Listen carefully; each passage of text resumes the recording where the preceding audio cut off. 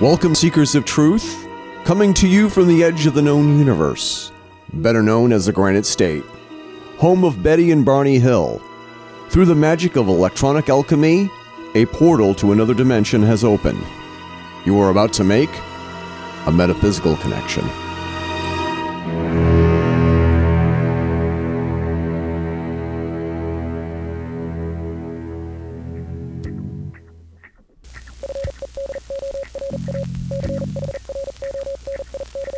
This is the Fedora Chronicles Network. Walt, Schabel, and I, Eric Renderking Fisk, return to the Tavistock Institute to talk about the Beatles, Helter Skelter, the CIA's influence on the drug culture and mind control, and more. But first, Jim Loretta joins us for the week in the paranormal news, starting with Space Force. All coming up next on the Metaphysical Connection.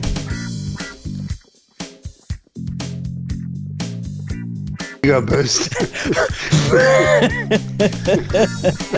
So for people just tuning in right now, we were just telling a bunch of small jokes, and I started it. Small joke, that's good. They're short jokes and they're small jokes, and That's our small mind segment. that's it. And you all missed it because I just started recording. All right. I wanted to start the show this week talking about one of my favorite topics. Space Force. Oh, God. Or as like what Dennis Miller likes to call it, the Casper Van Diem Make Work Project. Yeah. They already have a space fleet. It's bullshit.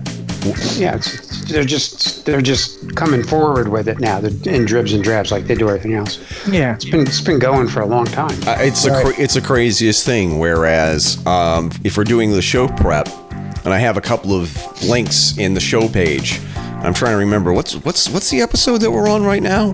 What episode is this now? And looking at it, and for the show page, all the people coming forward and saying people that you would never think that they would ever agree with Trump. And we're not going to get into a big, huge political thing here today, or if ever. Except for through kind of like a sneaky backdoor kind of way. People that you never thought would agree with Trump are actually coming out and saying the idea of a space force really isn't a bad idea. And the thing is that what do you expect the space force to do? And the idea of having a military branch of the government taking care of things like wayward comets, or, patrolling rogue satellites and stuff like that. It's actually not a bad idea. And it's not, when Neil deGrasse Tyson comes out and says, no, I think we should really honestly think about this and think about what a branch of the military can and should do in space. I think this is the real thing. I think that this is a gateway to disclosure. And maybe. But Eric, that all sounds well and good, and a lot of these people are agents of disinformation, and he may be one of them. It's going to turn to a military aspect. Oh, there's no doubt. That's going to happen. There's no doubt, and the thing is that as soon as it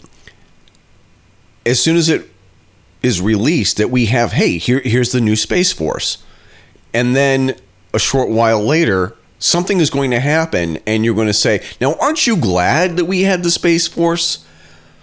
And it was just like, how much of this is like, and I am so cynical and jaded, thanks, Walt, is that I wonder if this is in preparation for a threat that, quote, they know about, and they are not prepared to disclose it yet. So why don't we just have Crazy Donnie step forward and say, we're going to have a space force. It's going to be the greatest space force the world has ever seen. And the Galactic Federation is going to pay for it. Mark my words, it's going to be great. Eric just introduced this topic so he could do his Trump imitation. I'm wondering when Trump has his military parade, I'm wondering if he's going to roll out the new Space Force uniform. I wouldn't doubt it. Like based on the Captain Kirk uniform, maybe, or something. You know? I can see him with like tights and boots. William, exactly. And epaulets on his shoulders. Exactly. That will be the next stage toward dictatorship. You know, that's the next stage. When Hitler rolled out the uniforms, that's when he really got. That's when he really got on a roll, I think. I like the uniform. I like that uniform. I would have been on board with that. New uniform. Can I wear a black one? And you know it's going to be made in China, definitely. Yeah. So I think at least we've got a new moniker for Jim's segment. Oh, you do? I don't think I even ran this by Eric yet. But okay. We're going to call it the Loretta Report. What do you think about that? Oh, that's perfect. That's great. I think we have to come up with some theme music maybe for it. X-Files theme. Just play the X-Files theme. No, just play some Jim Morrison. Shit. Strange days have found us. Oh, that's just recycle the Jim's theme song. So Jim, we're gonna play your theme song, and you want to read us some news for the week? Sure. What do you have, Jim?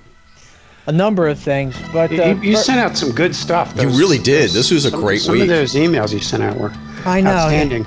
They blew my mind. This is going to be it could open up a long discussion, but I'm going to start with it anyway. The article I put out about this U.S. Special Forces encountering a 12 to 15 foot red-haired giant. Supposedly there was an encounter. They shot it. In the report, the body was taken away, and in the report, the higher-ups told them to doctor the report. They didn't want them talking about it. And this goes right back to the Smithsonian denying that they ever got rid of giant skeletons that were found. If you go back and back and back, there've been a number of stories about farmers and different people finding giants over the years, and of course, they would say well, there is no skeleton, so this all must be a hoax or made up stuff. But you know what? Now that they've encountered a red-haired giant, it's called, I think there was a name for him, wasn't it? There was a nickname they gave it. Long story short, what do you guys think before we move on? Do you think it's a hoax? Do you think it's a possibility? Well, I think it's a possibility. I think that the giant skeletons that have been found were some remnant of an offshoot of the human race, or maybe were some alien offshoot that was left over from alien intervention of some kind. Yeah. They always talk about the giants in even in the Bible story, Nephilim, David and Goliath. Yeah, the Nephilim. Who knows that wasn't an actual story? That's kind of become mythologized, I guess. But who knows that Goliath wasn't actually of that race? That, and if that's the case, if there were actual giants that existed at some point in time, it seems like there's a lot of evidence that's been discovered over the course of years that's been suppressed for whatever reason. Take your pick. But why not? Why can't there be some remnants somewhere that just didn't get discovered somehow? Well, they called it the Kandahar. It was in Kandahar province, Kandahar giant. Now, of course, Snopes chimes in and says it's false, but I think Snopes has no validity at all. Mm. Not anymore. I sent some stuff out about them before. Yeah, I saw that. There's a lot of not to belabor it, but I just think it was interesting that another giant story has popped up. I just recently got in contact with Bear Publishing. Yeah. I think they were located in Vermont. I'm not sure though, but that's irrelevant. But one of their publicists that I made a connection with sent me some books that that we can potentially interview the authors, and one of them was on giants. Yeah. Oh, okay. Interesting. So I'm gonna see if I can get a hold of him. Okay. And see if we can set up an interview. to see what's going on. And she said she would also send me galleys of the books and or promotional copies. Okay. So we can get copies of the books before we do the show. So that sounds like a good inroad, I think. Speaking of that, Artie Six Keller Clark got back in touch with me. Oh, that's great. She has some health issues. She's on the mend. Her 4th book is coming out in the fall. Cool. And you might want to revisit, like, interviewing her. Yeah. You know? Absolutely. Yeah, that got messed up somehow. That was some kind of a... Yeah. No, I'll blame it on Eric, for lack of a better... Oh, I'm convinced that there was something going on that was keeping us from talking to her, because there was intervention. There was some strange interference with the phone, and we didn't we weren't able to publish any part of the show that we tried to record with her, but as soon as she got off the phone, whatever loud background noise completely totally disappeared, and I didn't even have to reboot the soundboard or my laptop or anything. That whatever sound that was, and I think that there was something on her end. That loud buzzing noise was. Well, she was doing it by phone, right? Yeah. So and no matter what I could do, no matter what I could do, I could not get rid of that buzzing sound. So. And I'll admit, I take a little responsibility for all of that. It not working out. But who knows why? Who knows why it happened like that? But Eric was singing the song from Jesus Christ Superstar. What's that buzz? Tell me what's happening. What's that? Okay, that was bad. I know. You are. That was bad. Yeah, sorry. You can edit that out. No, I'm going to leave that in there because it's funny to make, because it's great how I'm not the one who is being all ridiculous. I'm not the one with the bad jokes all the time. So I want that most of the time. I want that audible evidence that sometimes it's you. So another the next ahead, Jim. Article I thought was very interesting. There was a scientist shot and killed in a tent while he was out camping with his 2 little girls, ages 2 and 4. Did you guys pick up on that? Yes, we did. I heard the story, but I didn't know that there was any. I found out more about it behind it. Evidently, he was a highly skilled PhD researcher in vaccines. Yeah. And he came up with like a different avenue. Not using the dead virus, using some other agents, to cure disease. So I think it's suspicious that all of a sudden he's taking a different road and he gets killed in the tent. And this segues right into the other article I think I sent to you guys about the Italian scientist who's been at the forefront of vaccine investigations, saying that they're contaminated with nanoparticles and so forth. Yeah. He gave a talk after which his wife was threatened with death. He was personally attacked. Physically, somebody came out of the crowd and hit him. So it seems like if you get too close to the killing the goose that laid the golden egg as far as vaccines and all the money they're making, they'll just come after you and either kill you or scare you off. This scientist was from Italy, and evidently, in the election there, the new Italian health minister promised to reverse the mandate on legislation for vaccines, and now I guess he's gotten a lot of pressure, so he's reversed course. And this scientist published a letter and came out and said, it's the wrong road to take, after which that's when he was attacked and his wife was threatened. So this goes right along with that article we talked about 3 or 4 months ago, where so many alternative scientists and doctors have been mysteriously killed, like heart attack, death by auto, suicide, bludgeoned to death, you name it. So something's going on there that's happening deeper than we're seeing. There are possibly some very harsh limits coming to those of us that use vitamins in the U.S. they're trying to the government's trying to limit our access to vitamins, and they're going in a roundabout way through the World Health Organization. They want to have severe supplement restrictions, and they're going to do it under the guise of facilitating trade. So that's something to keep our eyes on, because our food supply is depleted of nutrients because the soils are depleted and everything's heavily sprayed. I'm not going to get on a soapbox about this, but unfortunately you have to take supplements in order to stay healthy, because you're not getting the micronutrients that you need, and they're trying to stop that. And I think it's all interwoven with, pharmaceutical medical mafia. So keep your eye on that. You'll probably hear more about it in the news.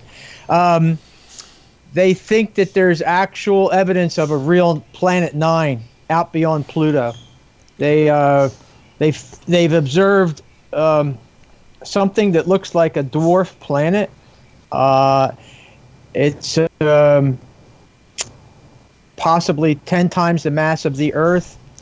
It's not proven, but based on their calculations and odd alignments of the other objects in our solar system, their behaviors, they're suggesting that there is some real evidence that there's a ninth planet out there. And I'm wondering if that's Nibiru. Nibiru. That's quite possibly. Does it have its own star system? No, they're saying that it's within our own solar system. It isn't on the same plane as the solar system planets, which are spread out. They spread out like a disc on a 54-degree angle, but it is out there, and it has an orbit. So they're keeping their eye on it.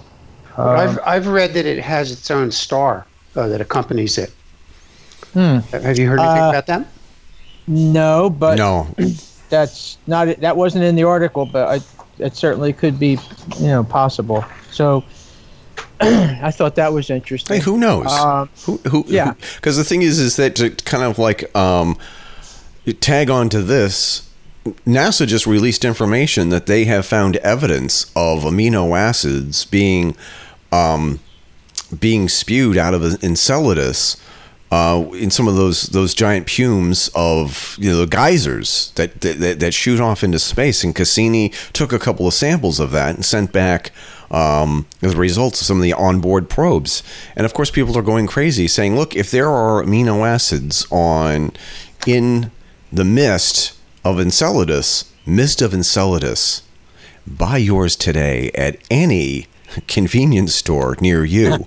Mist of Enceladus for him and for her." That's evidence that the solar system, and if not the galaxy or the universe, is teeming with the possibility of life.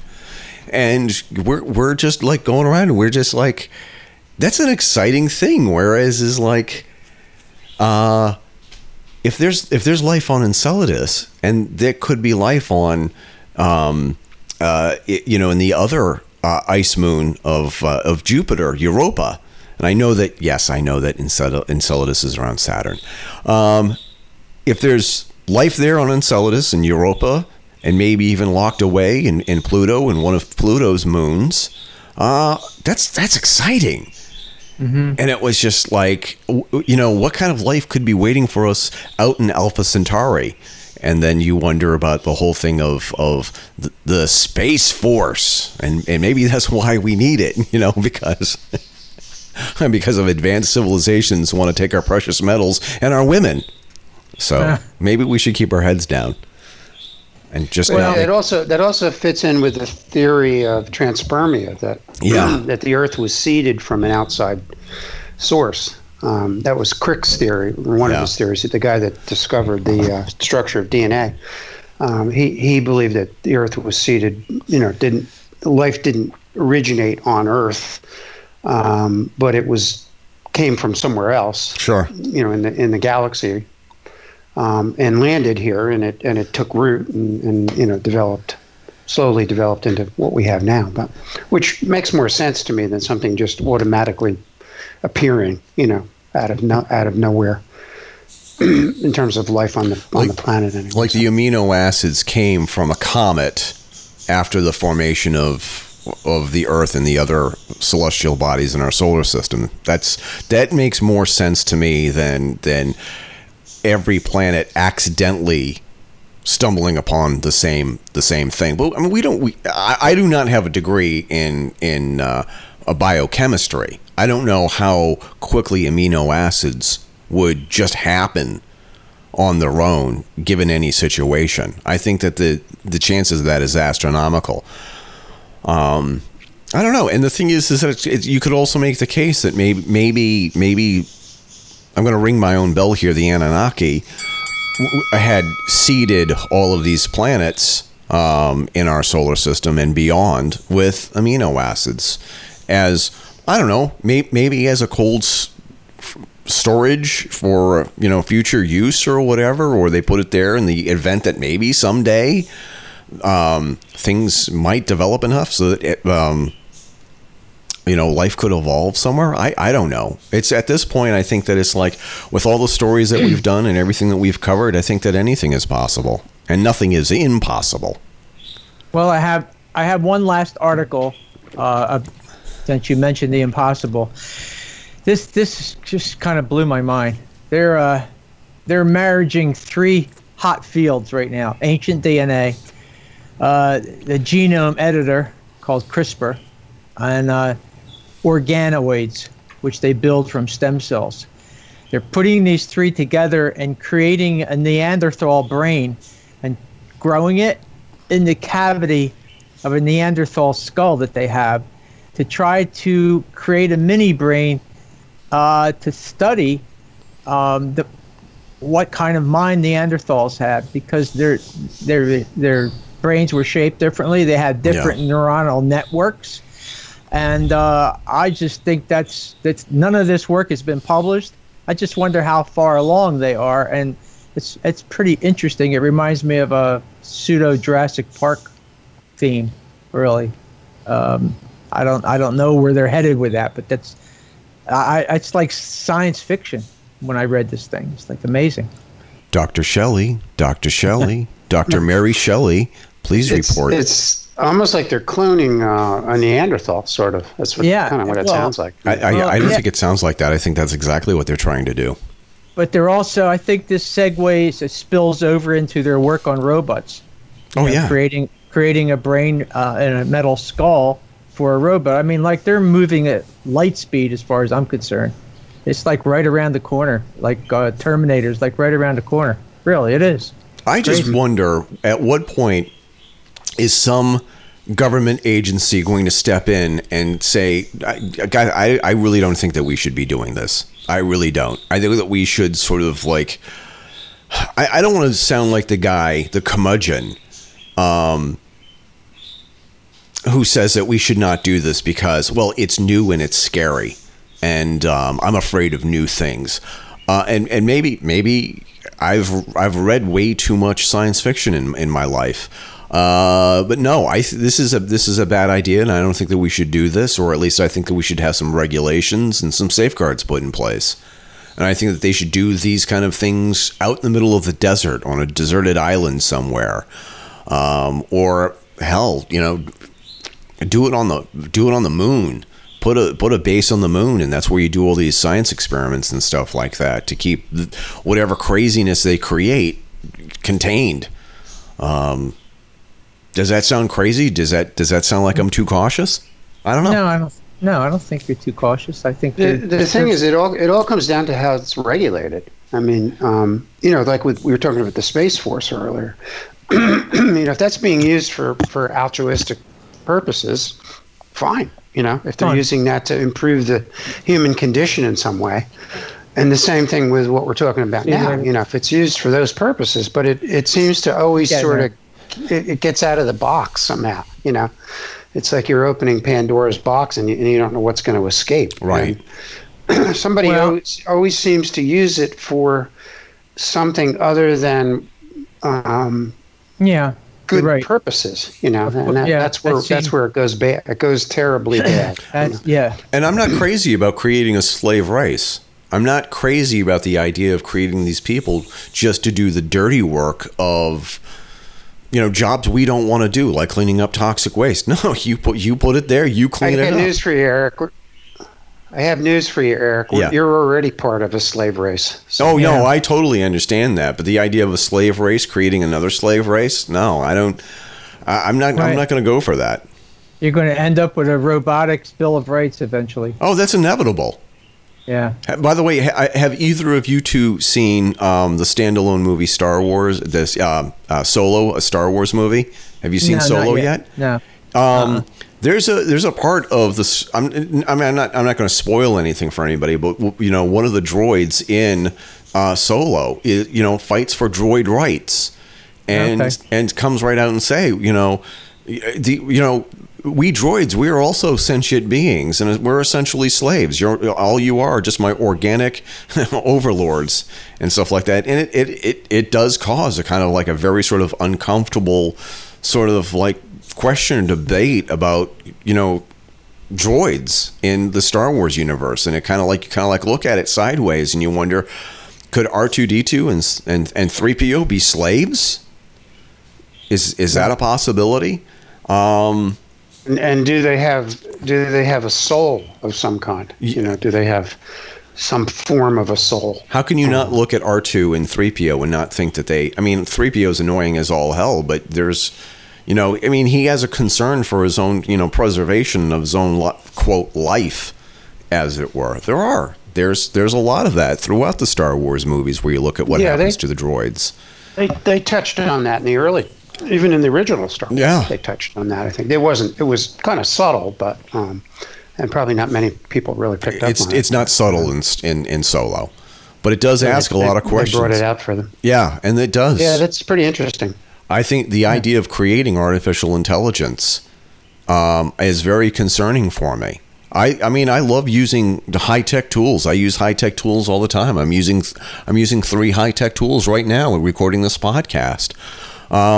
But the idea of a thinking machine that can make decisions and can have like a personality and stuff like that bothers me a lot. And with this machine with thoughts and feelings having to do my bidding because I bought it that's slavery, Yeah. Well, that's all I have for today. I actually have to get back to helping the tile guy. So you got to crawl back into your cave. Yeah, I got to crawl back into my cave, guys. Crawl back into your hole. Before you leave, Jim, I need to hold you up a little bit. The guy, and this ties in with the show today. So the guy that you, I had seen him interviewed on Gaia on a show on Gaia, John Rappaport. Oh yeah, John Rappaport. Yeah, you kind of got me turned on to him again. He's got this whole thing about that we're living in a matrix. Yeah, which isn't new, given the Matrix movies and all those kinds of things. But he's really got a whole set of tenets about it. But did you see the thing he sent out? I guess it was a couple of days ago, talking about like a hypothetical experiment computer program that was set up, and these two people were debating it. Like, in other words, he was kind of creating a scenario where human consciousness was kind of created in a lab, and the people that created it were going back periodically and monitoring it and looking and seeing it, what it was leading to. Mm-hmm. And the very end of the article, it turned out that it all funneled down into MK Ultra. That was like the last line. Did you see that? I don't recall. No. Oh, maybe you didn't read that one, but I thought that was pretty interesting, given what we're going to talk about today. Yeah. And one other real quick thing before you go. We're going to be talking. This is going to be part 2 of the Tavistock conversation that we had last time. Right. And one of the things that we're going to discuss is the social engineering of the I guess you could say our generation, Jim, the Aquarian generation, the New Age. Yes. And the fact that Woodstock was actually a social engineering experiment conducted by the CIA. That's interesting. and they gave out LSD in kind of mass quantities at Woodstock to get that sort of drug-induced culture going. Okay. You know what I mean? Where people, because one of the things that Tavistock has discovered, one of their tenets is that artificially induced psychosis is how you get people to be mind controlled. Right. And that's really what LSD does. It creates a psychosis. And they had people that were agents that were kind of made to look like they were part of the scene, with long hair and stuff like that, but they were really CIA agents that were planted there. The whole thing was set up. Even the development of the concert itself was set up. It wasn't just, hey, these guys got together. In the movie they make it look like, hey, these guys got together, they wanted to have this big festival. But it was actually financed by the CIA. And the point I'm getting to is that I don't know if you've probably heard this, I'm sure, over the years, that the Doors were supposed to play there. Yeah. And they canceled out. Okay. At the last minute, yeah. At the last minute, and I think there was some excuse about it being a scheduling thing or something. But my thinking, and this again is my extrapolation, is that perhaps Morrison understood what was going on there and didn't want the Doors to be a part of that. I mean, he clearly understood. That's certainly a possibility. The bigger picture, and just using the. What is that? What is that, Jim? Go ahead. You got some cocaine there or something? Go ahead. Just Morrison picking the name of the Doors. Yeah. From Huxley's book, The Doors of Perception. It fits right in with the whole thing because Huxley was an early agent of this kind of mindset. So the whole thing this whole book on Tavistock is bringing so many of these loose ends together for me. You guys should I really highly recommend that you read this book. And just look into it a little deeper. It's amazing how all the things that you think sort of just, like you say, oh yeah, Woodstock just happened. It was really cool. And all these groups came together, and it was the new age generation. Well, it was all a created image to get the youth, into a state of counterinsurgency, which is how you control people. So it was a big experiment, basically. And the fact that they were playing all night and keeping people awake all night. Yeah. Right. Yeah. And sort of living in squalor, living in nasty conditions. Mm-hmm. It was all engineered. It was all completely engineered, and it makes sense when you think about it. Yeah, it's pretty interesting. Yeah, I thought so. It is. That's a different take on it. I'll ponder that one. Yeah. Gotta run, guys. It's all right. So thanks for joining us, Jim. Thanks for having me. For instituting the Loretta report. Thanks, guys. I appreciate it. Once this all my building gets done, I'll be more relaxed and be able to hang around. Yeah, until you start your next project. No, hopefully not. That sounds like somebody else I know, Walt. Try to keep the Kraken at bay. I will. Take care, guys. You bet. Okay, Jim. Take it easy.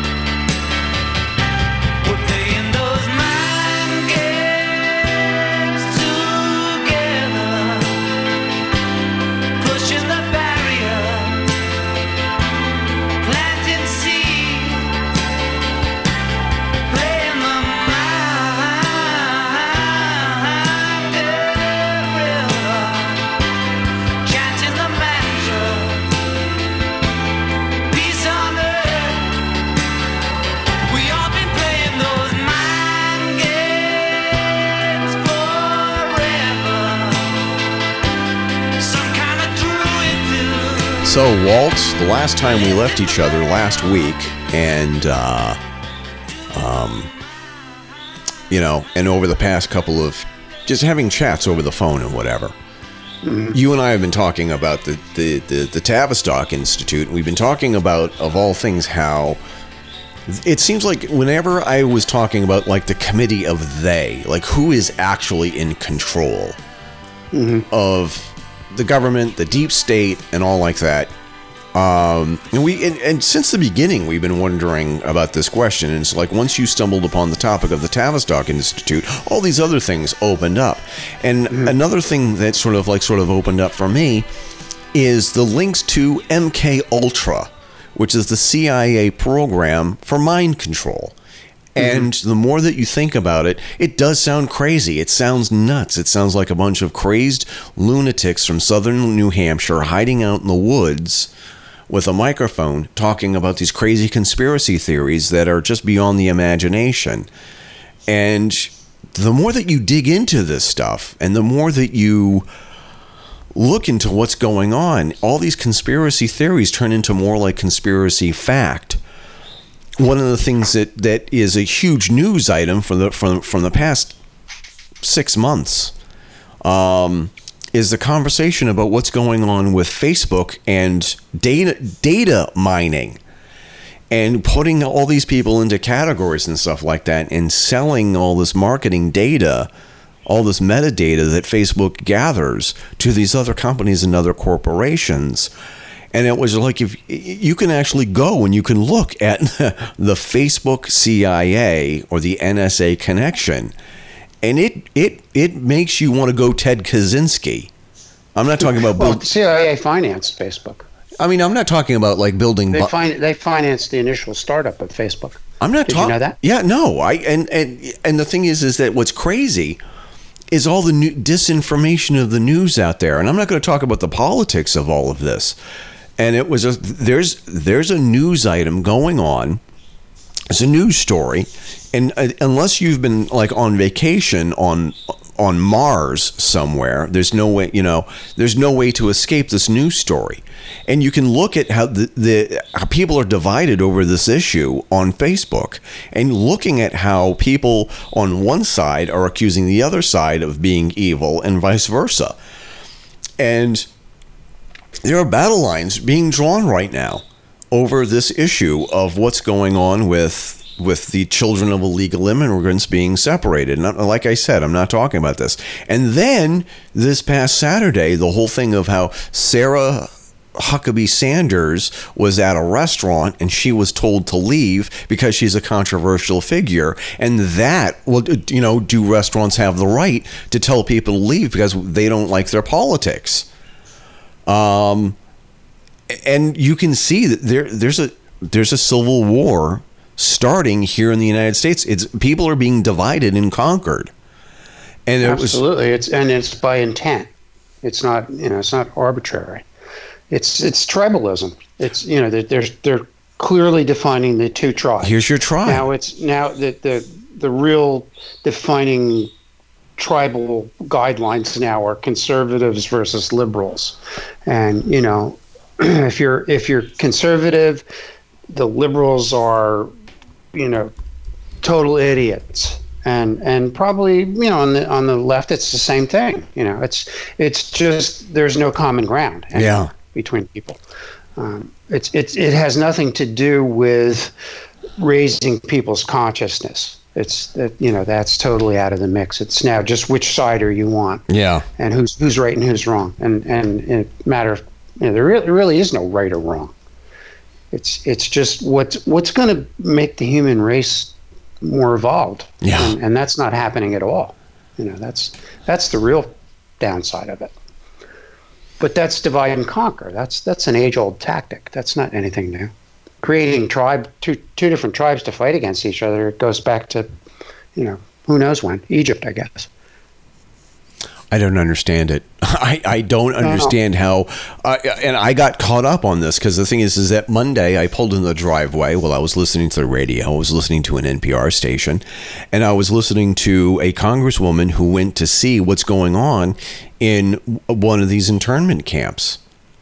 And I went online and I found two types of news organizations. One type of news organization is totally debunking what this woman had said, and the other one backs everything up, and it's split right down the middle.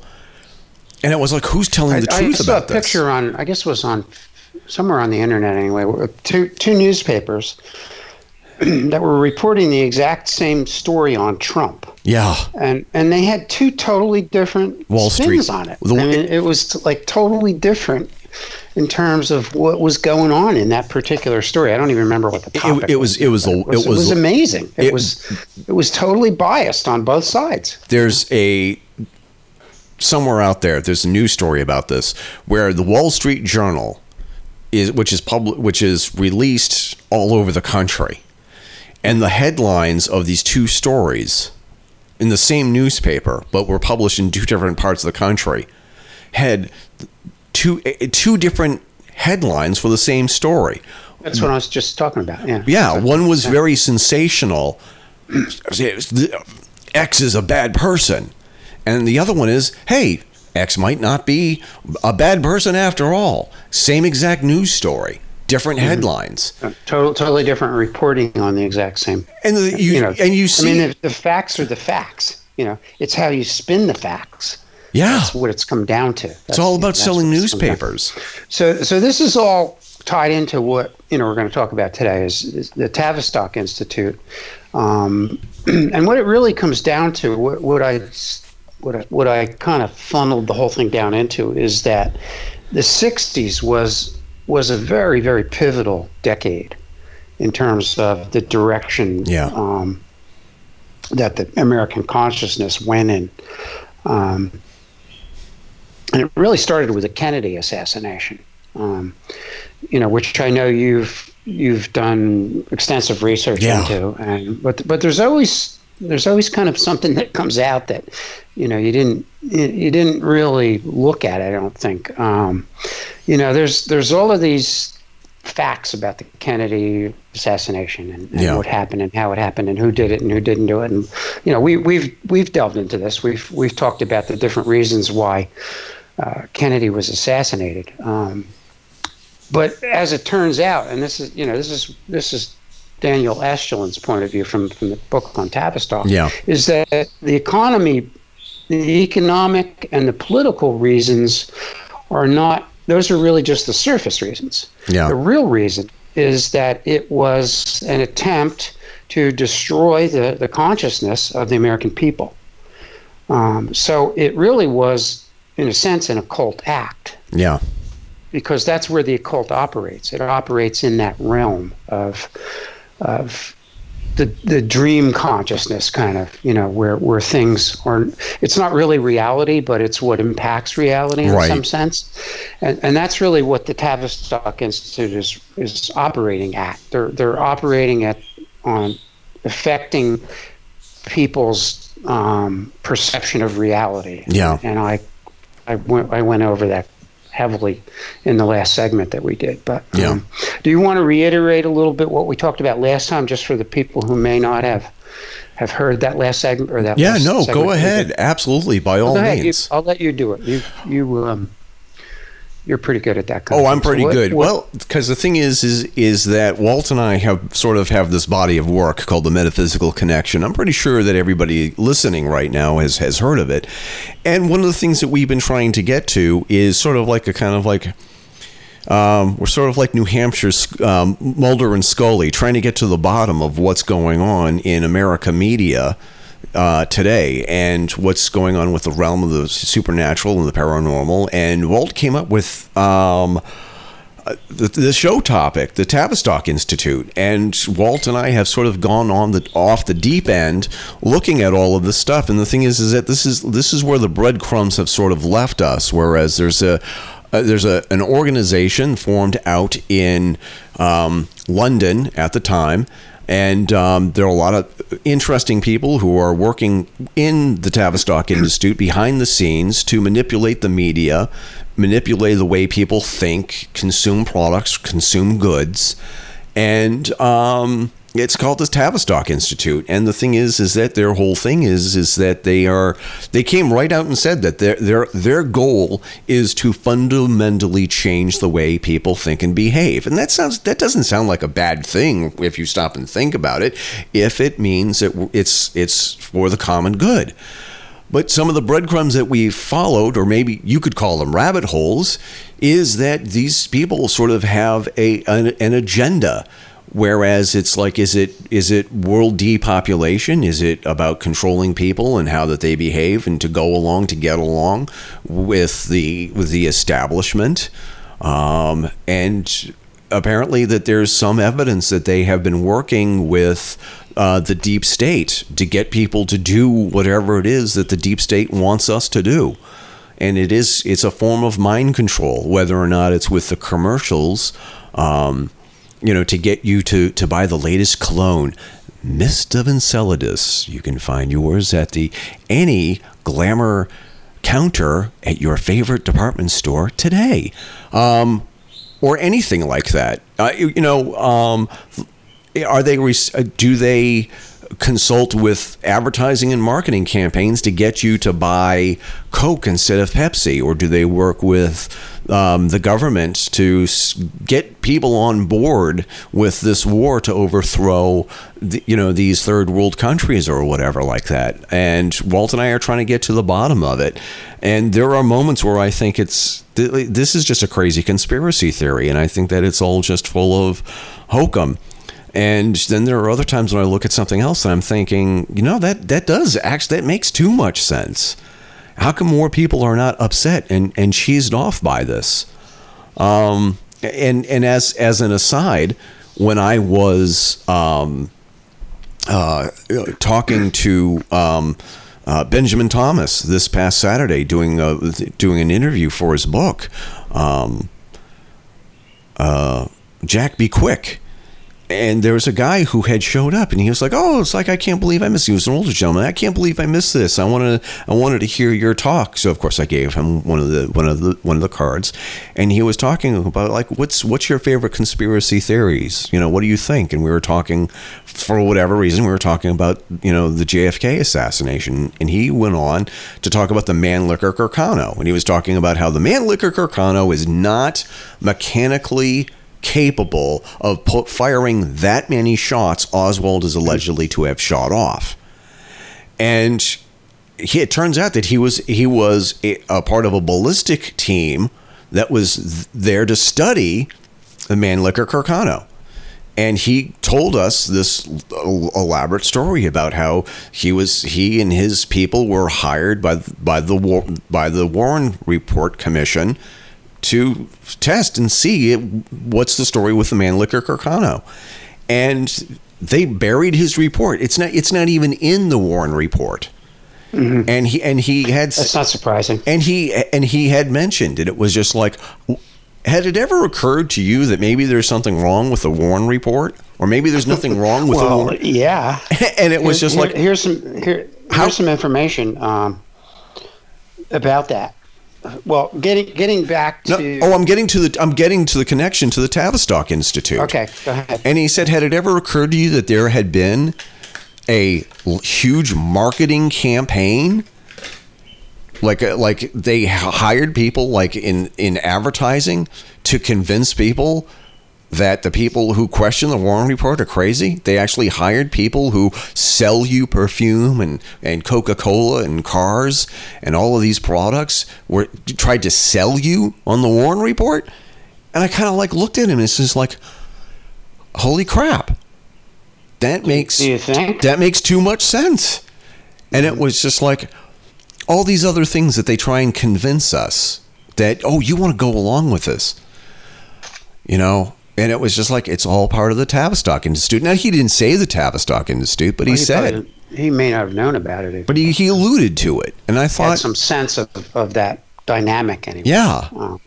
What I was getting to is that, the reality, I think, of the Kennedy assassination is that it was a conscious effort. And from what Eshelin says, it was Masonically based. Right. Because the Masons have an occult system for manipulating the consciousness, in a sense. So you were talking about the Warren Commission. Yeah, the Warren Report. Okay, the Warren Commission. The Warren Commission the commission was formed by Lyndon Johnson. Yep. Who was a Mason. He appointed Earl Warren to head the commission, who was a Mason. He put Gerald Ford on there, who was a Mason, and again later went on to become. Yeah, you know, I guess he was president. I don't know exactly what he was, but he was very involved in this whole cover up and everything. And also your old friend Alan Dulles. I was just about to get to Alan Dulles, who was a former CIA director. And also founder J. of these. Hoover, who was a Mason. So all these guys are Masons, every one of them. You know, so it becomes pretty clear that, you know, this was a Masonic cover-up of what actually went on. Right. I think it's absolutely totally crazy when you look at this. And does it sound like a conspiracy theory, like a crazy conspiracy theory? I'm not above saying that. No, it does sound a little crazy, but when you look at it long and hard enough, it does. So you put these pieces together. And here's the thing: I have friends that are Masons, and and we talk about this tongue in cheek, and they say to me, I don't know what goes on in the upper heads. Do I think that everybody? And they don't. Do I think that everybody who is a rank and file member of the Masons are a part of this conspiracy? I don't think so. Do I think the upper echelons of the CIA are doing things that the other rank and file boots on the street CIA people are aware of everything that they're doing? I have no idea. It's sort of like any corporation, any company. Do you think that the people who are assembling the cars, a GM, know exactly what the executives are doing at any given time? I don't think so at all. I think that it's a very strong possibility, because the thing is that when everybody is involved in a conspiracy, they all belong to the same club. It sort of like makes you wonder, is this club involved in this assassination or this conspiracy? Do I think that the Masons themselves are responsible for doing this, or is it just coincidental that all these people who are in the Mason, all these people who are part of this conspiracy are also Masons? I don't know. It's one or the other. It could be a coincidence. I'd like to be able to give my friends who are Masons, a little cover, a little benefit of the doubt, as it were. But it was just like, the more I read about this, and the more perfect example is this book that it's like I'm rewriting so I can do a review of it, Operation Paperclip, and revisiting that again. And the thing is that it was just like, you look at all these former Nazis that we brought into the United States. Annie Jacobson writes this incredible book about how here's the chain of events, and here we are today. Do you think that it's a coincidence that we, in an effort to try and beat the Soviets in the Cold War, we invited these former Nazis in to say, well, first and foremost, you're going to do whatever we say, or we're sending you off to prison. And second of all, how can we replicate what you did in Berlin in the 1930s, but do it in such a way that's not so overtly obvious that it's evil? And there's a lot of that. And you look at how you look at how so many Germans, there were enough Germans to go along with the Nazi program to take over that country and most of Europe in a very short amount of time. And there are people who are like, yeah, this is a bad thing. We should, the German population was mind controlled. It didn't start with the 60s in the United States. No, that's how the Nazis took power, by using these age-old. And it didn't start with Nazi Germany. It goes all the way back to Egypt, where these techniques were developed, and the cult of Apollo, or the cult of Isis originally, was a drug culture that they used to control the Egyptian people. It was like a priesthood, I think. Yeah. But they were involved with drugs, and they understood that drugs were used to manipulate, to get people into a position to manipulate them. psychologically. And then it went to Rome with the cult of Apollo. It was the same thing. That's how they controlled the Roman people. Yeah. And then it worked its way all the way up through history. Like the East India Company was the grandfather company of the Tavistock Institute. They got involved with with controlling the world through imperialism, through the British Empire, but it was a privately owned corporation, and they got involved with the Opium Wars in the 1800s with how they controlled China. Yeah. So it's not a new tactic by any means, and the Masonic angle on it goes all the way back to King Solomon. And there was a guy named Hiram Abiff who was sort of like the pivotal focal point of the Masonic philosophy. Yeah. And he was murdered in Solomon's temple by 3 assassins. Have you ever heard the story? It's called the Hiram Key. It's kind of the basis of the Masonic intention. Yeah, drop some knowledge on us. And that works its way up all the way to the Kennedy assassination. I know you know about the hobos that were arrested after the fact, after the assassination. In air quotes. How many of them were there, Eric? 6? 3. How many hobos were there? There were 3. No, there were 3. There were 3. There were 3. Yeah. So there you go, 3 assassins. So it all points toward a Masonic sort of infusion of, and they have a ritual called the killing of the king. Yeah. And that's what this was. Kennedy was a king. He was a king figure. Yeah. And it all fits together. The 33rd parallel, which is 33rd degree Masons. It's near, it runs through Texas. It just all really ties together when you start looking at it. It's very involved, but it was a very, very convoluted plot. It just, it wasn't like just, on the surface you think, well, okay, even if you do believe that there's something more behind it than Oswald just, getting a rifle and going up into the book depository and shooting Kennedy, even if you believe there's more to it than that, which of course we do, there's even more layers under that's Masonically oriented. It was all set up. It was very, very orchestrated to the point of Dealey Plaza. Yeah. Was the home of the only Masonic temple in Dallas, which has no longer. It's been torn down now, but there's still a plaque there for it apparently.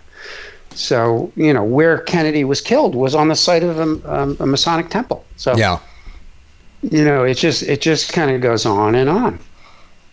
Another interesting thing, and this is I think kind of really getting out there, but you talk about the name Oswald, Oz, right? Yeah. And who killed Oswald? Jack Ruby. Right. Ruby Slippers. Come on. I'm just saying. Think about it. Is that coincidence, or is that maybe something there? I don't know. What's the theme of The Wizard of Oz, Derek? Getting home. Dorothy getting home. Well, I know that's ostensibly that's what right. the theory is, but the real idea behind it is that there's a man behind the curtain, right? Yeah. Working all the strings. Well, there you go. So, there's a lot more to these things. And, you think, oh, yeah, The Wizard of Oz. We all think of the movie and the Munchkins and all that stuff. But maybe there's a darker thing going on there, too, that people aren't aware of. But maybe that's all going toward, how many people of, I don't know how many generations have seen The Wizard of Oz. Probably almost everybody, right? Yeah. I mean, in the United States, anyway. But maybe that's working on our consciousness somehow. But just, not something we're aware of even, but it's implanted in that whole idea. That is the craziest thing. That's pretty out there, right? That is. But you can take that wherever you want to go with it. But that's how this stuff works. That's what the Tavistock Institute is doing. I'm not saying they had anything to do with the Wizard of Oz, but It all goes back to perception of reality. And I have how to give that to you, maneuvered. though. I do have to give that to you, as that is a wild conspiracy. That is a wild conspiracy theory. Wizard of Oz? It really is. And it was just like the whole idea with, the Wizard of Oz connection to the Kennedy assassination. I mean, that's like, that really sort of that sort of blows my mind, That out Eric's Eric. I mean, I think that's interesting, though. I really do. It's just so, there's just so many things there. If you really read about it, and I don't want to go too into depth in this because we have a lot of ground to cover, but Kennedy was the king of Camelot. He really was, and it destroyed it destroyed that dream that we had of America being the moral bastion of the world and all that stuff. It just totally blew it out of the. Yeah. Here's another weird thing. Part of this whole Masonic ritual is for the body to disappear. Yeah. And then be found. Well, what happened to Kennedy's brain? Still to this day, nobody knows. It disappeared, right? Yeah. So in essence, that fits that segment of this ritual, that the body disappears. Well, his body didn't disappear, but his brain did. So yeah. Why would somebody take his brain? Oh, well, for conspiracy theorists everywhere, we know why, because the thing is, like, if you look at his brain, it's clear where the bullet came from. That's true too. But also there's a reason why it, okay, if you want to just go with that, well, who took his brain? Who was responsible for that? Well, it's people who had no business being responsible for things like his autopsy, people who had never done an autopsy before, or they never did an autopsy in the specific conditions that had occurred. Mm-hmm. Everybody who was involved in whether or not it was, from the autopsy that should have been conducted in Dallas, by the local coroner, or his body was taken by the Secret Service, and people were forced to do the autopsy under very stressful circumstances and stuff like that, and some of the findings of the autopsy were suppressed. There's that. Is that the answer that you're looking for? Oh, I'm not looking for an answer. I'm just saying there's so many things around this assassination that are seemingly disjointed, but when you start looking at it through a certain lens, they start to make sense. Yeah. And that's one of them. And a lot of it is Masonic, based on Masonic occult ritual, which has to do with changing the consciousness. Yeah. Changing the viewpoint of people. And there's thinking that Oswald was a mind slave, that he actually was part of a group when he was in Russia. He was over in Russia for a while. Yeah. They think that he may have undergone some kind of biotelemetry implantation in the Soviet Union. You've heard about this? I have heard about this. And he became, in quotes, a volunteer at the Behavioral Control Center in Minsk. And so, the whole thing was kind of set up, in a very convoluted way. And it all came together in Dallas that day. And, look what, how many people do you hear say, how different would things have been had Kennedy not been killed? I think everybody. How different would America be? Everybody speculates on that. Right. And we've talked about that multiple times. And then there's other things, like we talked a little bit about Kennedy being buried in Arlington Cemetery. Right. And Oswald being not buried in Arlington, but very near Arlington in Fort Worth. I guess nobody wanted his body. Is what it came down to. But, and then there's a lot of symbology around Kennedy's funeral as well. Exactly. The way that took place. from a Masonic point of view. Yeah. So I mean, it just goes on and on. Then you have the Warren Commission, which we've talked about, and then there's the whole Jim Garrison thing that he was kind of set up to create a smoke screen around all the events.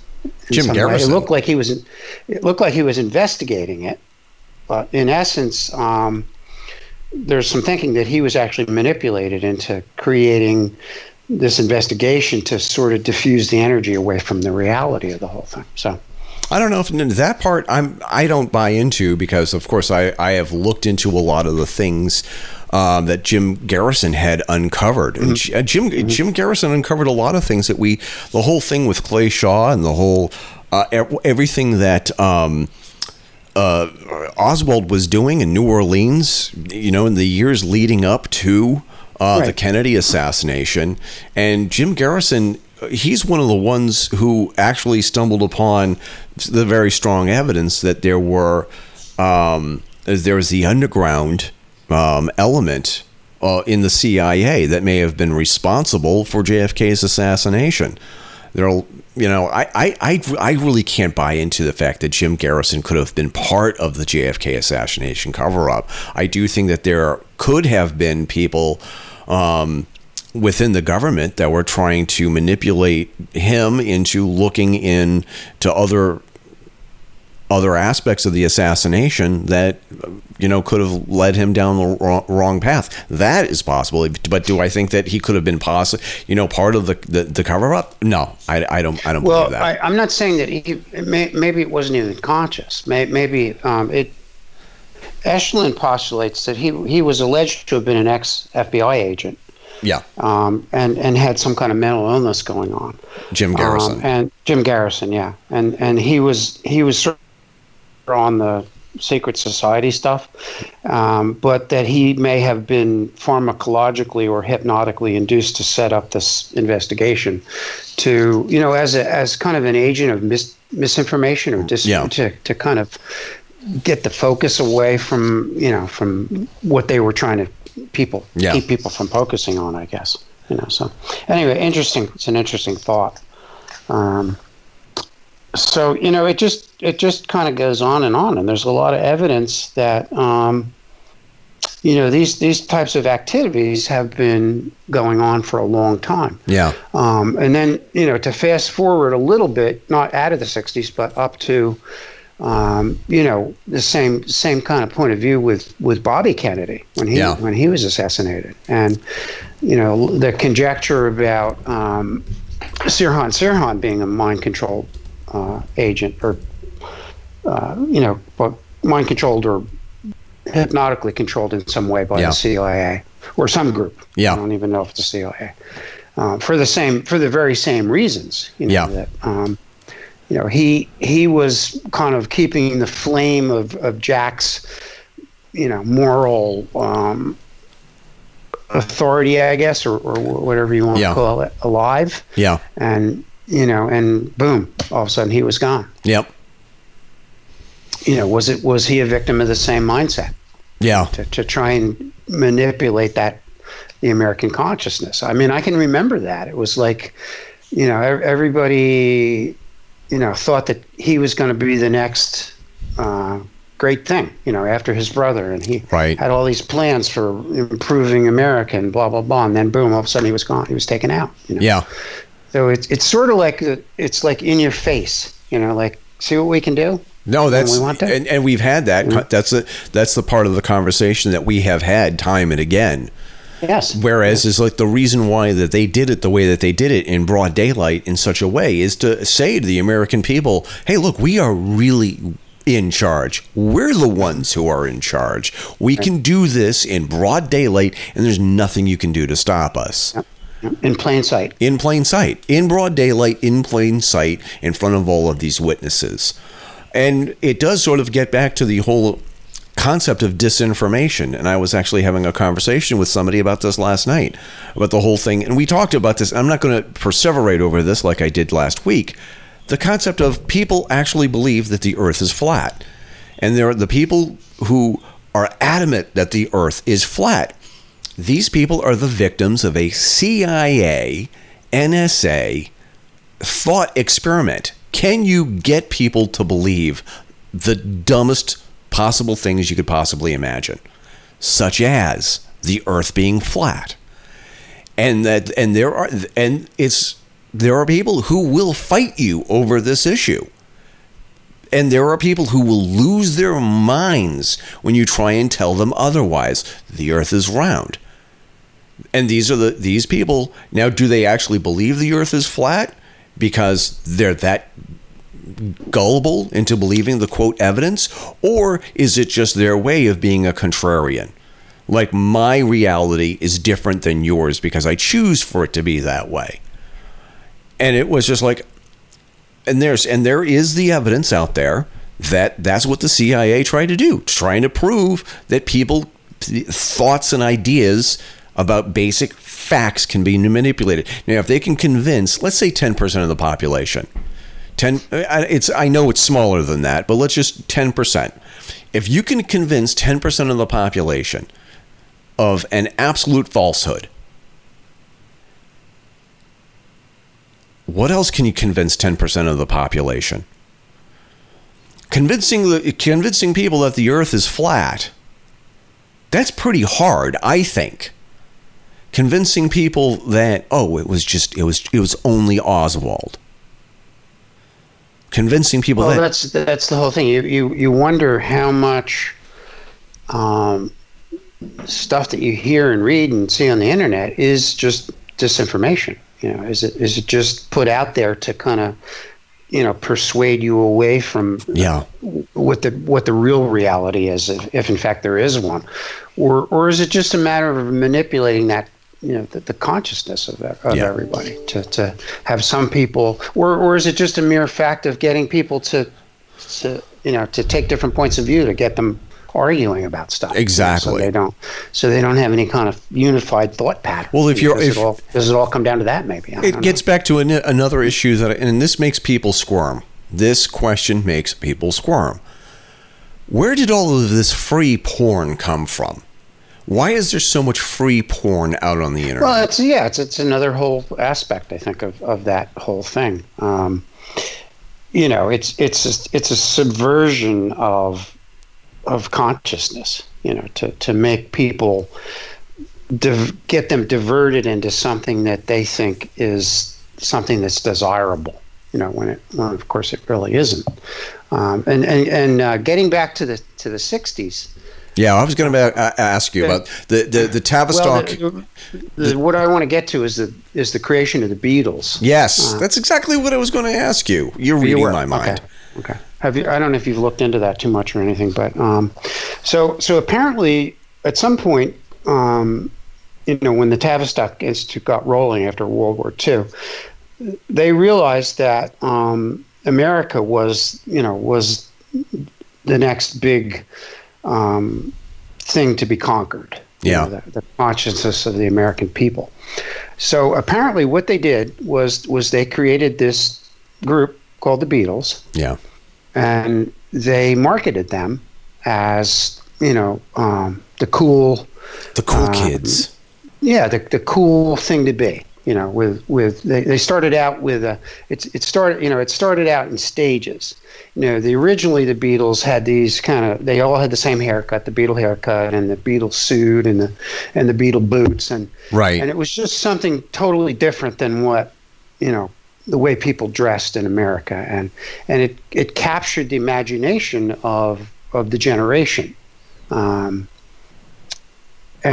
pretty soon everybody was collecting Beatle cards and they couldn't wait for the next Beatles song to come out, right. And it just evolved into this huge movement.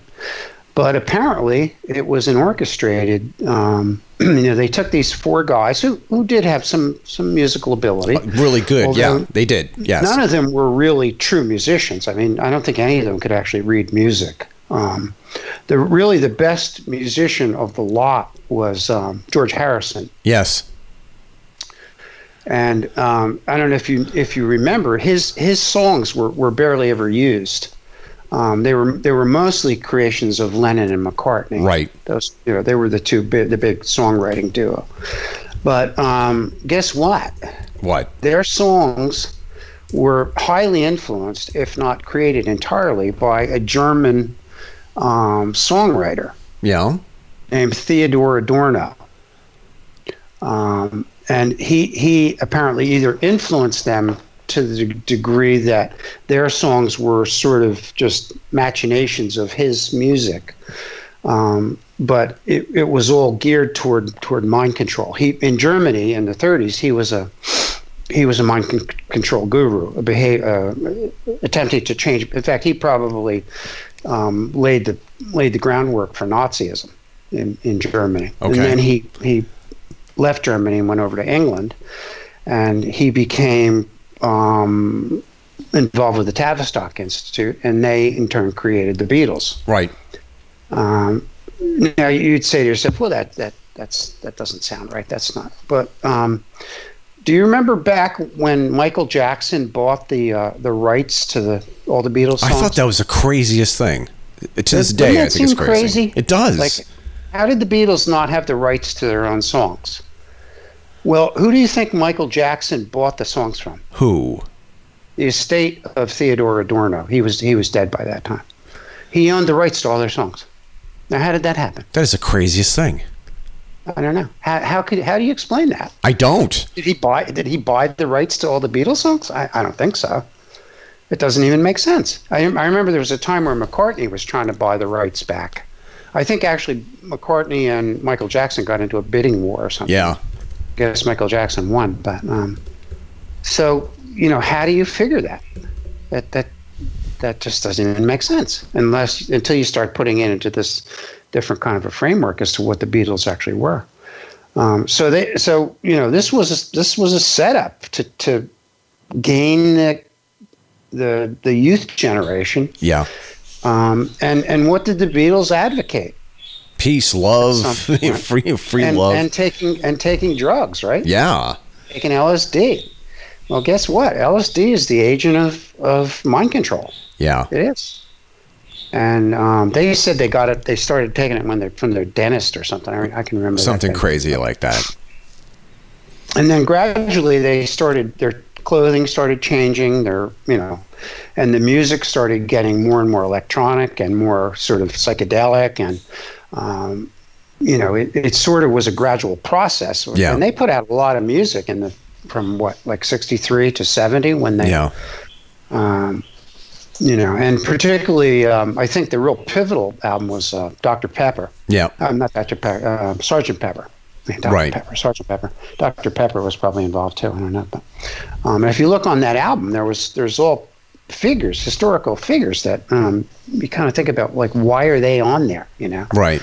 And then there's the Beatles dressed in costumes like they were in the band. Right. Like in Sgt. Pepper's band, and then next to them there's wax figures of the original Beatles, the way they looked. Right. And then there was the whole thing about Paul being dead,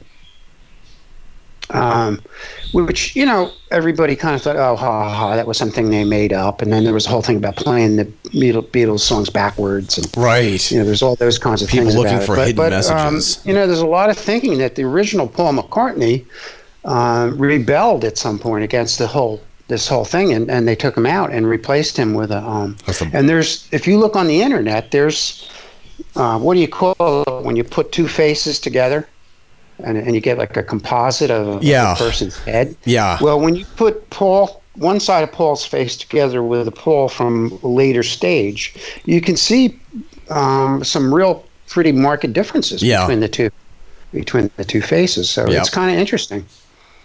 And then, you get to the point of Lennon's assassination. Well, there's a lot of thinking that Lennon was assassinated because he was about to blow the cover on all this. Yeah, there's a lot. He did an interview with Playboy. Yep. Just, I think, weeks before he was actually killed. And he was kind of alluding to some of this stuff, And then, boom, he got killed by what's his name, Mark David Chapman. Yeah.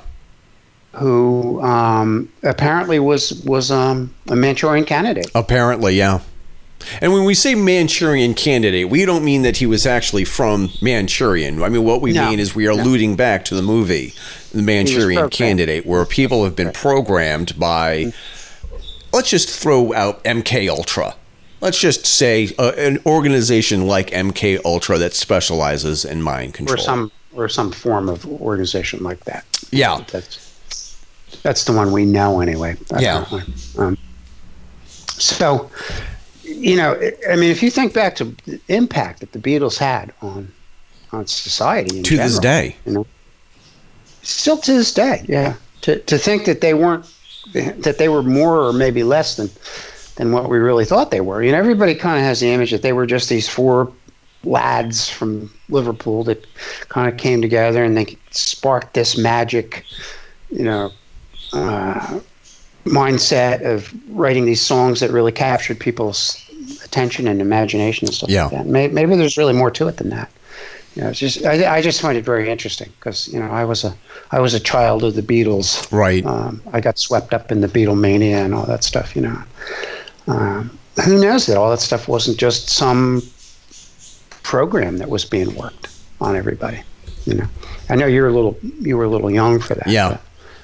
But, you're still very aware of the impact the Beatles had. How could you not? I mean, you didn't necessarily live through it, but you have, you know, a lot of knowledge about that anyway. And I think everybody does still. It's pretty crazy when you start thinking about it that way. So I don't know. What do you think about all that, Eric? I think that is,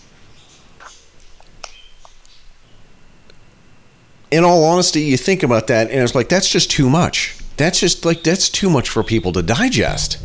Mm-hmm. The whole idea is that they co-wrote songs with somebody from, you know, the former Nazi party to indoctrinate kids into taking drugs and stuff like that. And you look at the entire drug culture of the 1960s and whatnot, and how you can make the argument that the drug culture in the 60s destroyed America. And you could say that an entire generation of kids were brainwashed into being anti-authoritarian, but in the bad way. Whereas everybody was an anarchist in a way that nothing got done, in a way. But the thing is that you look at the Vietnam War, and why did we go to the Vietnam War? I was just going to bring that up. You must have read my mind. And the thing is, and it was just like, you know, if it wasn't for the hippie culture and trying to get us to end the war in Vietnam, and I don't think, and the thing is I mean, you're talking to somebody who buys the whole thing hook, line, and sinker. I mean, I spent an entire weekend listening to the consensual book on, you know, quintessential, not consensual, the quintessential book on the Pentagon Papers. And we're talking like 60 some odd hours of listening to, on Audible, listening to this book. And it was just like the Vietnam War was messed up and screwed up. I don't know if we really deserve to be there or belong there. It was a ploy. It was created as a ploy so that people didn't realize that the reason why we were in Vietnam was to control the drugs coming out of Southeast Asia. It had nothing to do with stopping communism. That was all nonsense. It was a made-up line of thought. But you know what? It made sense. Like, it resonated with people. Whoever thought that up was a genius, because it was a way of, rationalizing why we were in this, crummy little Southeast Asian country that nobody cared about, and putting tons and tons of, it was so we could control the drug trade. Back in the 1950s, you could not get people to find Vietnam on a map or on the globe. Absolutely not. And you know what? The counterinsurgency, which is a huge tenet of what the Tavistock Institute does, is exactly why they created this anti-war movement. They created the anti-war movement just as surely as they've created these other types of mindsets. And it was counterinsurgency. It was to get people to look the other way, sort of. You know what I mean? And So it was that whole movement, that whole anti-war movement was created intentionally to do that. I'm going to be one of those to diffuse people. the energy away from why Vietnam was, why we were really fighting in Vietnam. But the thing is why we had a presence there. There are going to be people who are going to be asking, Walt, don't you think that ending the war in Vietnam was a good thing? It was, yeah, but that's not what the reasoning was behind creating the anti-war movement. And I'm not even sure that was what really ended the war. Honestly, I think it was just, we saw that we weren't going to win it. It was just not winnable, and that's when Nixon pulled out. But I mean, the thing is that you look at the movie The Post, which my review for it is on the Fedora Chronicles main site, and Daniel Ellsberg released the Pentagon Papers. The DARPA report, the annual report on what was going on in Vietnam for 10 years of documents that he released. And there's the whole notion of the only way that we could win the Vietnam War is if we tactical nukes, level the country, destroy, make it a nuclear wasteland. We're pouring all of this money into a war that is absolutely totally unwinnable, and people's children were dying. America was sending, a large segment of the male population to Vietnam, and for what? What was it all for? And there got to be a point where people on both sides of the political aisle. It's because there were tons of money being made by the munitions producers and the chemical companies that made Agent Orange and all that's why we were doing it. It gets back to the entire corruption of LBJ. Lyndon Baines Johnson, he had so much stock in all of these companies that were building up the war machine before Vietnam. JFK looked at all of this. John Kennedy had said, why are we pouring billions of dollars into the air cavalry helicopter, the Huey, for a war in Asia that we really haven't really sort of begun to fight yet? Why are we doing this? That's how these big companies make money.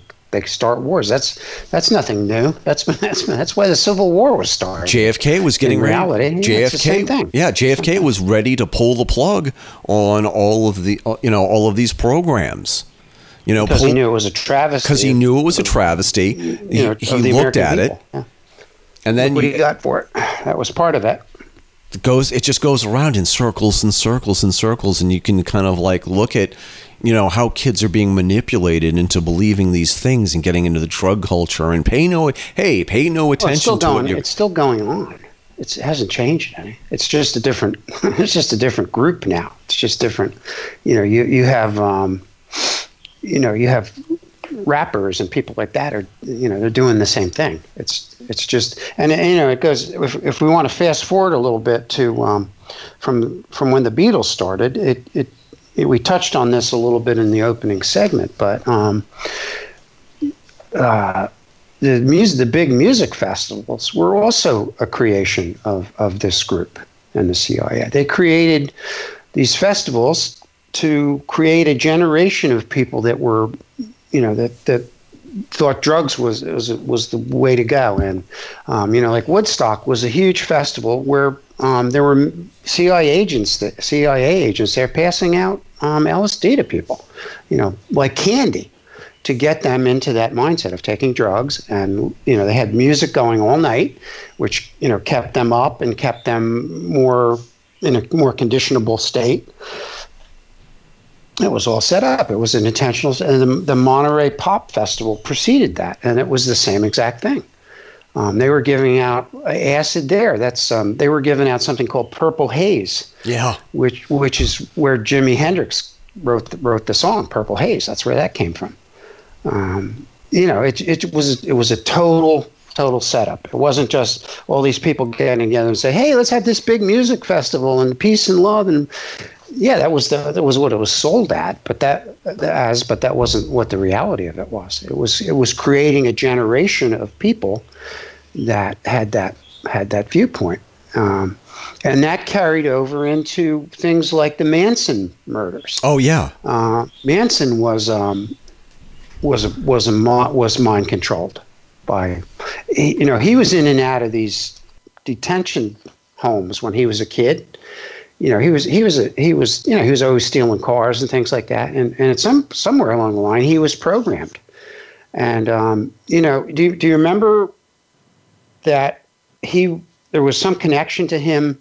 The reason why he sent his hit squad out to kill the rich people, the pigs he called them. Yes, yes. Was based on the Beatles song Revolution. Yeah. He was trying to create a race war, so he said. But it was tied into the Beatles. So, are all those things just consequential? He was connected to the Beach Boys too. They actually recorded one of his crappy songs they wrote on one of their B-sides of one of their, so it's all that pop culture stuff at that point in time. It was all connected. It was all sort of going in this, toward the same direction of controlling people.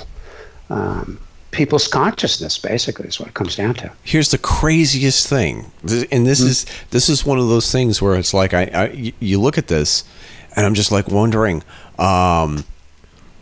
because you do. I just did a search, Charlie Manson, CIA. And then there are all these articles that sort of debunk what it is we're trying to say. How the CIA used Charles Manson to debunk the entire 60s hippie movement. There you go. That makes sense, doesn't it? To an extent. The thing is that it's like if the CIA and the NSA created the hippie movement to sort of get kids to stop looking at what the government is really trying to do, you could say, and then CIA was trying to use Charlie Manson to end the hippies or destroy the hippies. It kind of like the underbelly of the counterculture. Yeah, sort of. Yeah, this is what it turns into. Yeah, apparently he was connected to either to the FBI or the CIA or something. Yeah, as was mind programmed. So there's such a this whole notion of the Tavistock Institute and it just ties so many like loose ends together when you start looking at it. It was stuff you thought was sort of discordant, like, well, that's a little weird, but well, maybe it's just coincidence, but it starts making a lot more sense when you start looking at it through that lens. And it goes back to before World War II even. It goes back to people like Aldous Huxley and H.G. Wells. These guys really started rolling with this kind of stuff. They all took mind-altering drugs. Some of them, I think, peyote maybe. H.G. Wells, of course, is known as a science fiction writer. Yeah. And of course, Aldous Huxley had the book Brave New World, which is really, I wonder, is that a blueprint for what's on the horizon? Is Brave New World a blueprint? I think that's one of those books that we should re-examine in the light of everything that's going on right now.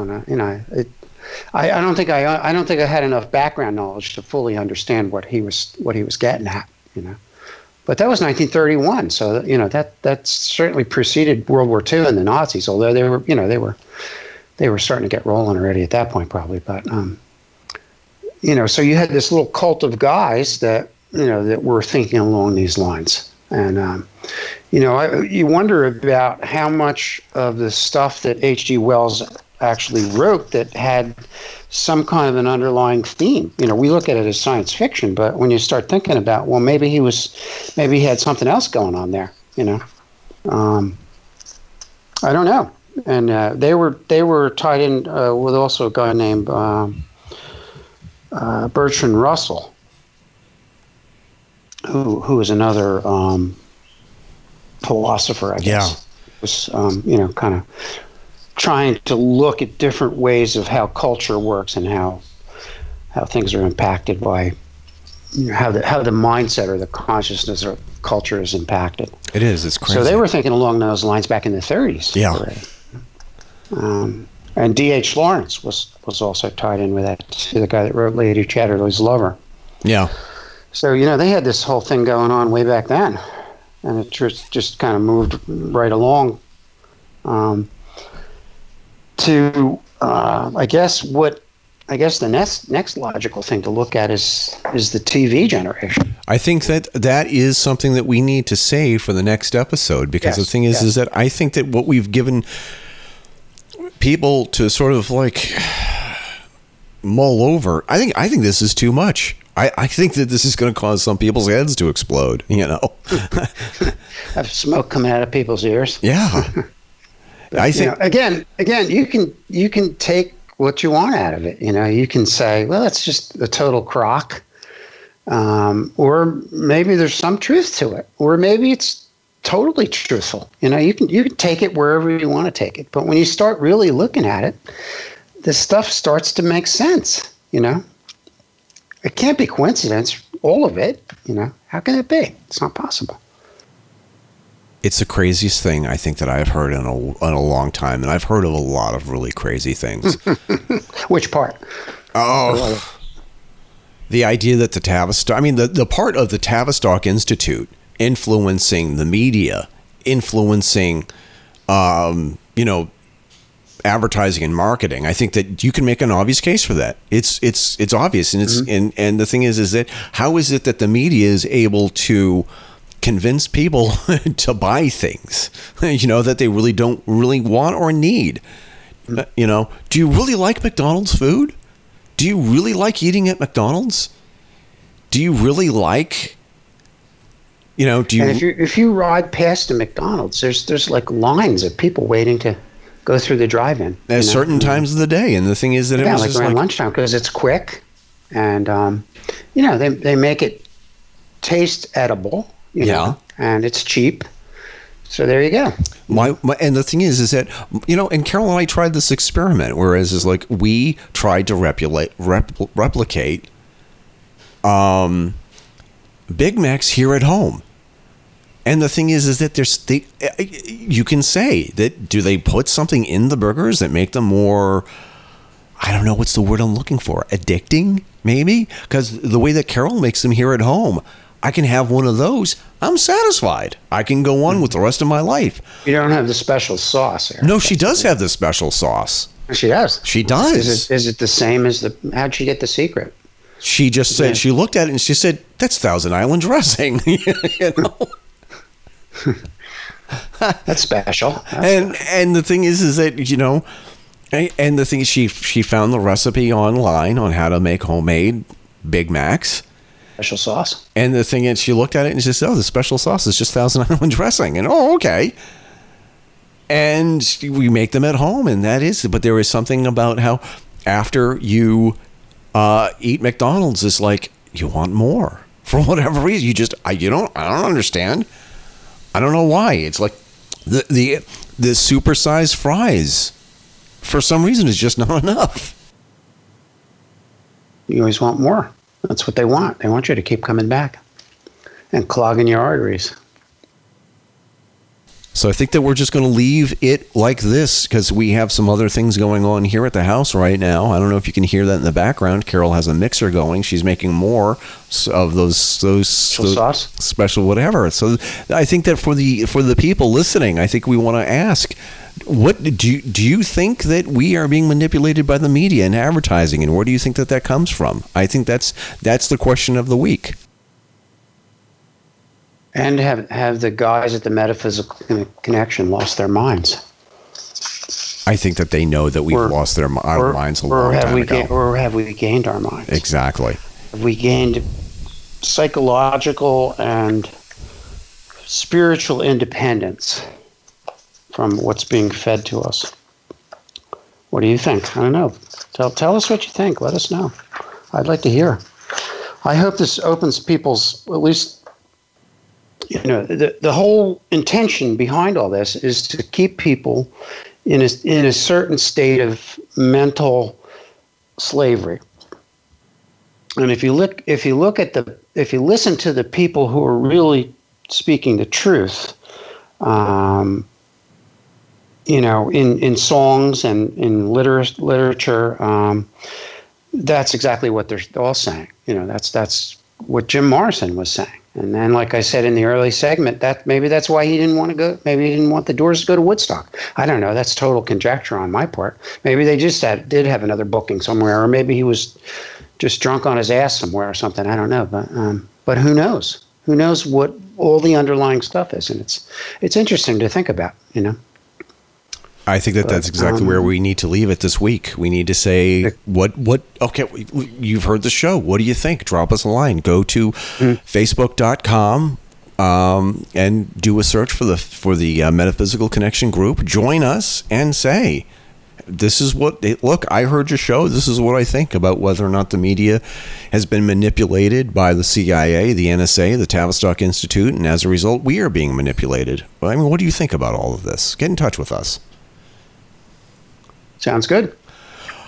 All right, Walt. So I'm going to leave that there. And I think that, I don't know, unless we have another topic, I think that next week we're going to do part 3 of this. And we're going to be talking about the TV generation, how the TV generation has been manipulated, how kids starting in the 60s have been manipulated through television. Starting with the Mickey Mouse Club.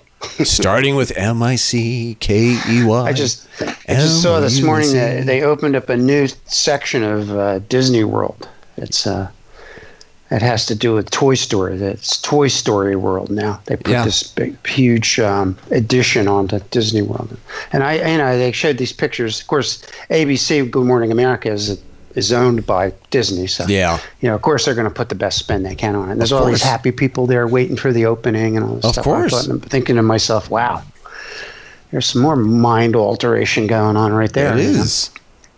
So have you gotten your tickets yet, Eric? As a matter of fact, Carol is going online right now to get them right now. Right? Good for you. She's looking at me and she's this big, huge smile on her face. This big thumbs up. You can dress up like the cowboy. What's his name? Woody. Woody. You can dress up like Woody. I dress up like Woody all the time. Oh, that's true. All right, Walt. We won't get into the origins of Woody, but I'll talk to you later, Walt. Okay, Eric. This has been the Metaphysical Connection podcast from the Fedora Chronicles Network. Don't forget to subscribe to this podcast via iTunes, Google Play, or Player FM. You can find our podcast via your Apple, Android, or Windows devices using those services and more. If your favorite podcast service or program doesn't feature us, let us know by shooting us an email via info@thefedorachronicles.com. That's also a great way to get in touch with Walt, Jim, and Eric and let us know what you think of the podcast, as well as topic suggestions for a future show. If we use your suggestion, we'll send you a t-shirt or coffee mug. Just send along your size and preference with your email. You can be a part of the Metaphysical Connection between shows by joining us on our social media accounts. You can find us on Facebook by going to our Metaphysical Connection group and following us on Twitter @PhysicsLaxative. Most importantly, you can support the show by hitting the Patreon button on all of our show pages, metaphysicalpodcast.com. Patreons of the show get specials such as getting the podcast a day before the rest of the audience, heads up about future episodes, and other exclusives. Want some Metaphysical Connection swag of your own? Get your own damn Metaphysical Connection coffee mugs, t-shirts, keychains, and barbecue aprons at our Zazzle page. My house is full of them. Yours should be too. Find them at www.zazzle.com/Fedora Chronicles. Don't forget to check out our show sponsor, the Trinity Whip Company. Traditionally made kangaroo whips, top quality craftsmanship in form as well as function. Handcrafted by Blake Brunning. Find his products at www.trinitywhipco.com. So for Walt, Jim, and Eric, this is Carol Fisk thanking you for listening and signing off. Until next time, keep your chin up and your fedora on.